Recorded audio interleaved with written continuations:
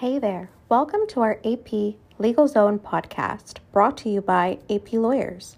We are your top fix for all weekly law updates, including family, immigration, wills, and estates law. Just a friendly reminder, we are not your lawyers, and everything contained in this podcast is for entertainment purposes only and not to be construed as legal advice. Be sure to subscribe to our podcast so you can stay connected with any updates and get notified about our new episodes.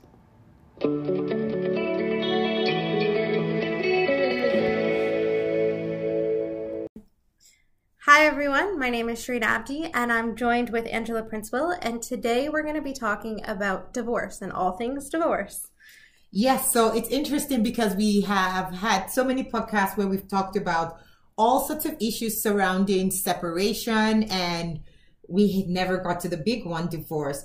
And frankly, as a lawyer, I feel as like a divorce lawyer. As a divorce lawyer, I feel that the divorces are almost like the simplest part of what we do. Yes. Because I guess because of the grounds, right? Anyone can, a court would grant you your divorce if there's been a breakdown in the relationship. That's all they want. Interestingly enough, I think when I'm first consulted, it's usually let's get a divorce, and then I want spousal support, child support, I want to deal with, and I say, listen, what we need to do is deal with every other issue, because the divorce is a very seamless process if all the other issues are settled, unless there's, no issue of contention, honestly. Yes. But it's usually the last thing that we look at, because unless there's, nothing else but a divorce. Yes. But yeah. I've come to recognize that from an emotional perspective, that the divorce means a lot. Yeah. It was just many years ago, I had a matter, and I really focused on getting my client the best support he could possibly, like as little as he could possibly pay for the shortest duration of time. And I, fought for his right to see the child, and I did all these things. And then once that was done, we were very happy, and we were supposed to follow up to do the divorce, but I think we waited a couple of weeks or so. And I did not realize the emotional significance that just being divorced meant. And ever since, I don't make that mistake anymore. I know that, the same gusto that we use in pursuing, all these other claims, like your parenting and the passion we put into making sure that you get the monies that you deserve, we put that same passion now into getting you your divorce, because we understand that from an emotional perspective, you just want to move on. You just want that paper. You want that divorce order. Yes. Sometimes we'll go through, when you can actually apply for a divorce, but ultimately, I understand it from an emotional perspective, and we do look at the circumstances. If there's things that could delay your divorce, we want to deal with those first. But from an emotional perspective, we understand, and even if you're trying to get remarried and would want a divorce, we understand the urgency there too. Yeah, so sometimes when we start the matter, so let's say we're going to court, for example. So we're now at that step of litigation, and we would ask for the divorce, and we ask for support, and even the courts don't even talk about your divorce. You would never go for a case conference in front of a judge to talk about your divorce. It's almost like a non-conversation. Yeah, it's a non-conversation until the corollary issues are at least dealt with. Now, if you need to get the divorce, and we have had clients that need to get it just for emotional reasons, we will do our best to make sure that we sever the divorce from the other issues, which essentially means, because the courts as a whole don't want to grant that divorce until other issues are dealt with. Yep. So now we have to apply to the court asking for them to separate the divorce from these other issues and grant you the divorce. And to do that, we need to show that it would not prejudice the other side.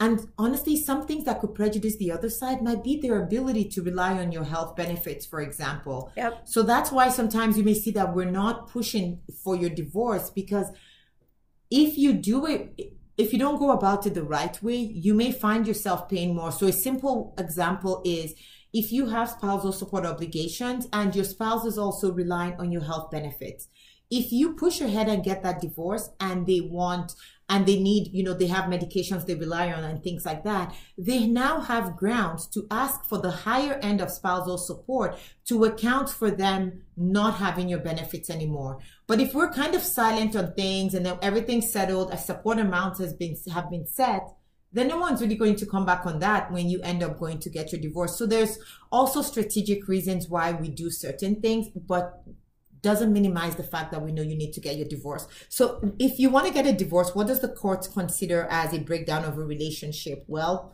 the easiest is if you've been living separate and apart for 1 year and at the time you commence the proceedings. But just so you know, separate and apart doesn't mean you need to physically be apart. You could still live in the same home. I think that's the common misconception there. Mm-hmm. You could still live in the same property and still be considered separate and apart.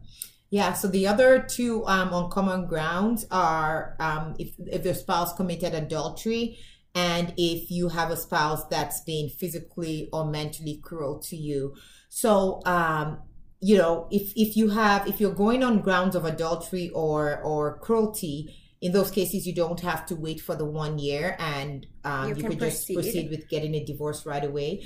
The challenge I have with those two grounds is that our justice system is so slow that you may not get your divorce as quickly as you think.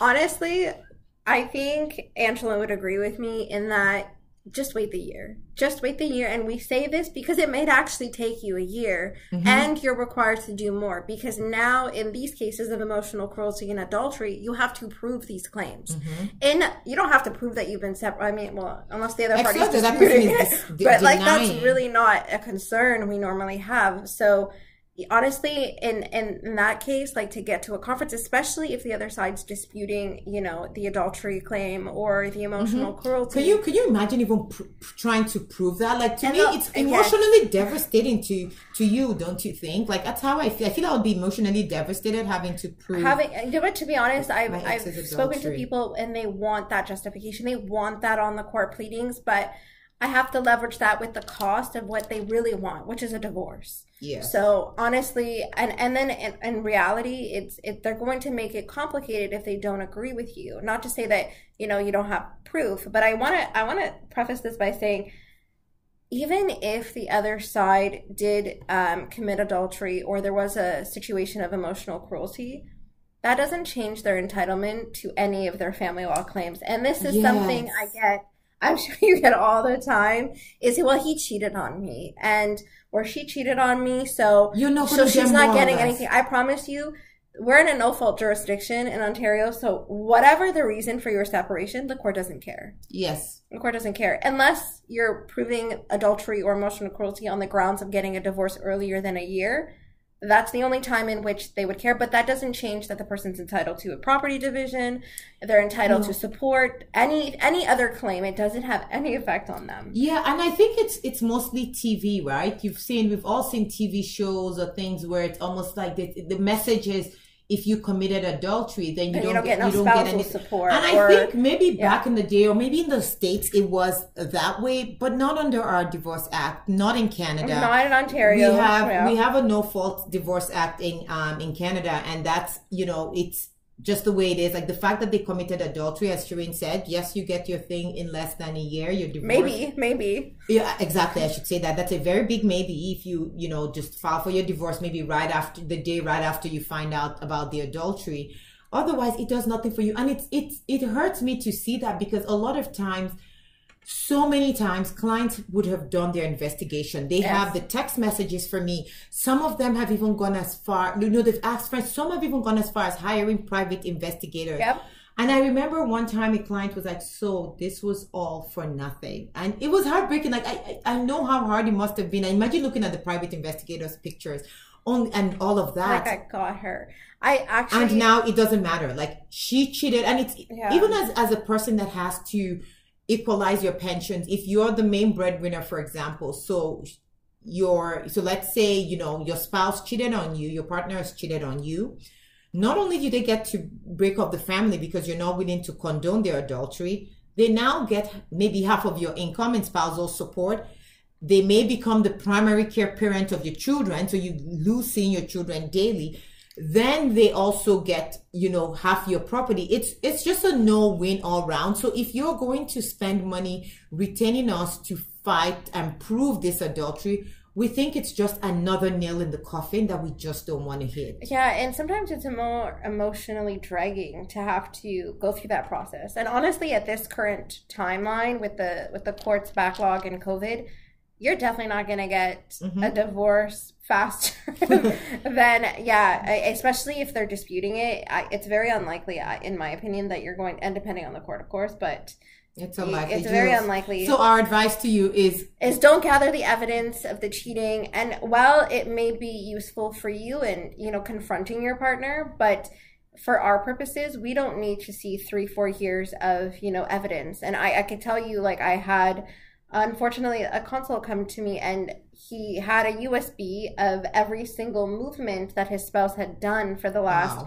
3 or 4 years. And so he had known this for 3 or 4 years and was gathering all of this evidence thinking that this would in some way be sufficient for, honestly, I don't even know, but I felt so horrible. And I would hate to see anyone, use that emotional time and energy for nothing. And really, and from a legal context, nothing. If it brings you satisfaction and you have, to confront your partner, 100% do it. Yeah, sometimes some people would say, well, she hasn't told me why she's ending the marriage. I don't know why. I've done everything and we don't have to cite reasons, unfortunately. It's just to reconcile, she doesn't want, she's lived separate and apart from you for a year, or he's lived separate and apart from you for a year. Just a breakdown is enough. They're going to get the divorce, and you can either keep it simple or just drag it on, but either way it's going to happen. So the most common ground, as you can tell, is waiting a year. Is waiting a year if you're being separate and apart for that. There's different processes for getting your divorce, but before that, Shireen, did you want to talk about the jurisdiction? Yes. Jurisdiction. So oftentimes, people will say, well, we've been living here, but we were married in Pakistan, so I don't have to get divorced here. I'm going to go get divorced in Pakistan. Unfortunately, no. If you're both living there, fine, but you're now here. And Canada has the ability to exercise jurisdiction. They have the ability to exercise jurisdiction if only one of you applies for divorce and has been living here for a year. And ultimately, it doesn't really matter where you were married. Ontario can enforce jurisdiction if they need to. And not just in terms of a divorce, in terms of any property claims that you may have. So that's a common misconception, especially with foreign marriages and people who have now immigrated here. And I want to sound a note of caution, because sometimes spouses do this deliberately, okay? Knowing that so here's the thing. If you get a divorce overseas, people do that to try to avoid the issues of spousal support under the Divorce Act. Okay, so once you've gotten a divorce, the Divorce Act no longer applies to you. And so the courts cannot, and if for whatever reason it's more beneficial to you to bring your claim under the Divorce Act versus the Family Law Act for whatever reason, that person getting that divorce overseas has just automatically taken jurisdiction away from the court by doing that. So there's been times where, I think I'm trying to remember a case a while ago and where that had happened, and this was a divorce that was granted in China, and unfortunately, because the divorce had been granted, the courts, and in this case they both agreed, the court didn't have jurisdiction under the Divorce Act to grant the spousal support claim that the other party had brought, and it was just an unfortunate situation for them, right? And even in some cases as well, even when you have this overseas, like divorces and stuff, it's sometimes one person also going overseas and getting that divorce.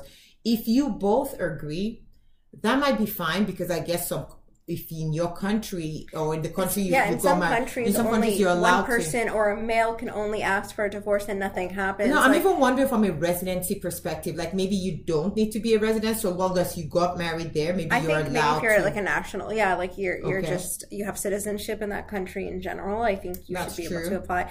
Again, I'm not speaking from an immigration perspective, but people have gotten foreign divorces from the place of their origin, like their country of origin, and then come back to Canada and said, well, we're divorced, too bad. Unfortunately, there are times where the court can, take it back and say, well, you know what, Yep. you just went there on a vacation to get a divorce and then came back here. You live here and you did it to avoid. I think what the courts look at is sort of how there's public policy considerations and different things. A major one is notice, right? And which is a very important part of our justice system. Like if a case is going to be brought against you, you need to know the case you have to be, our justice system is premised on that. So you can't just go get a divorce, not inform the person, and now they're divorced. So if there's no notice given to the other party and you have a divorce, guaranteed your divorce order is not valid. It's not going to be accepted in Ontario, and you just wasted time doing that. So if you're the spouse in that scenario, know that there is recourse. Exactly. So in terms of divorce processes, we have the simple and the joint divorce process. So when would you choose one or the other? So a simple divorce, I mean, honestly, there's different reasons to do different things. And it may just be you guys are, a simple divorce is essentially where you would just serve the other party. They have 30 days. All you're asking for is a divorce. All you're asking for is divorce, else. Maybe costs, fine, if they disagree. But you're not asking for support. You're not asking for parenting, nothing else. Yeah, so basically your only actual claim is for a divorce. And you would serve the other side. They have 30 days to respond. If they contest the divorce, then that whole thing starts in a very interesting element. But let's just keep it simple. They have 30 days to respond. If they don't respond, you do the second part of the divorce, which is a simple Form 36 affidavit. And then you would wait for the court to give you your divorce. And then in a joint process, you're actually both completing the joint application for a divorce. You're both completing the same paperwork, and it all gets submitted to the court. And then if all is good, you get your divorce order. And then from a divorce order, you guys can apply for a certificate of divorce, which can be done 31 days after the date of your divorce order. And that's when your divorce actually takes effect. Yeah. So if you have a problem with your divorce, which I actually had a client have a problem within, so he received, like, let's just say it's June 1st, and your divorce order takes effect June 30th. Let's just say July 1st. Yeah. And you dispute the divorce. Maybe you even changed your mind, or you reconciled, because that's happened as well. And you can actually stop the process before that 31 days takes effect.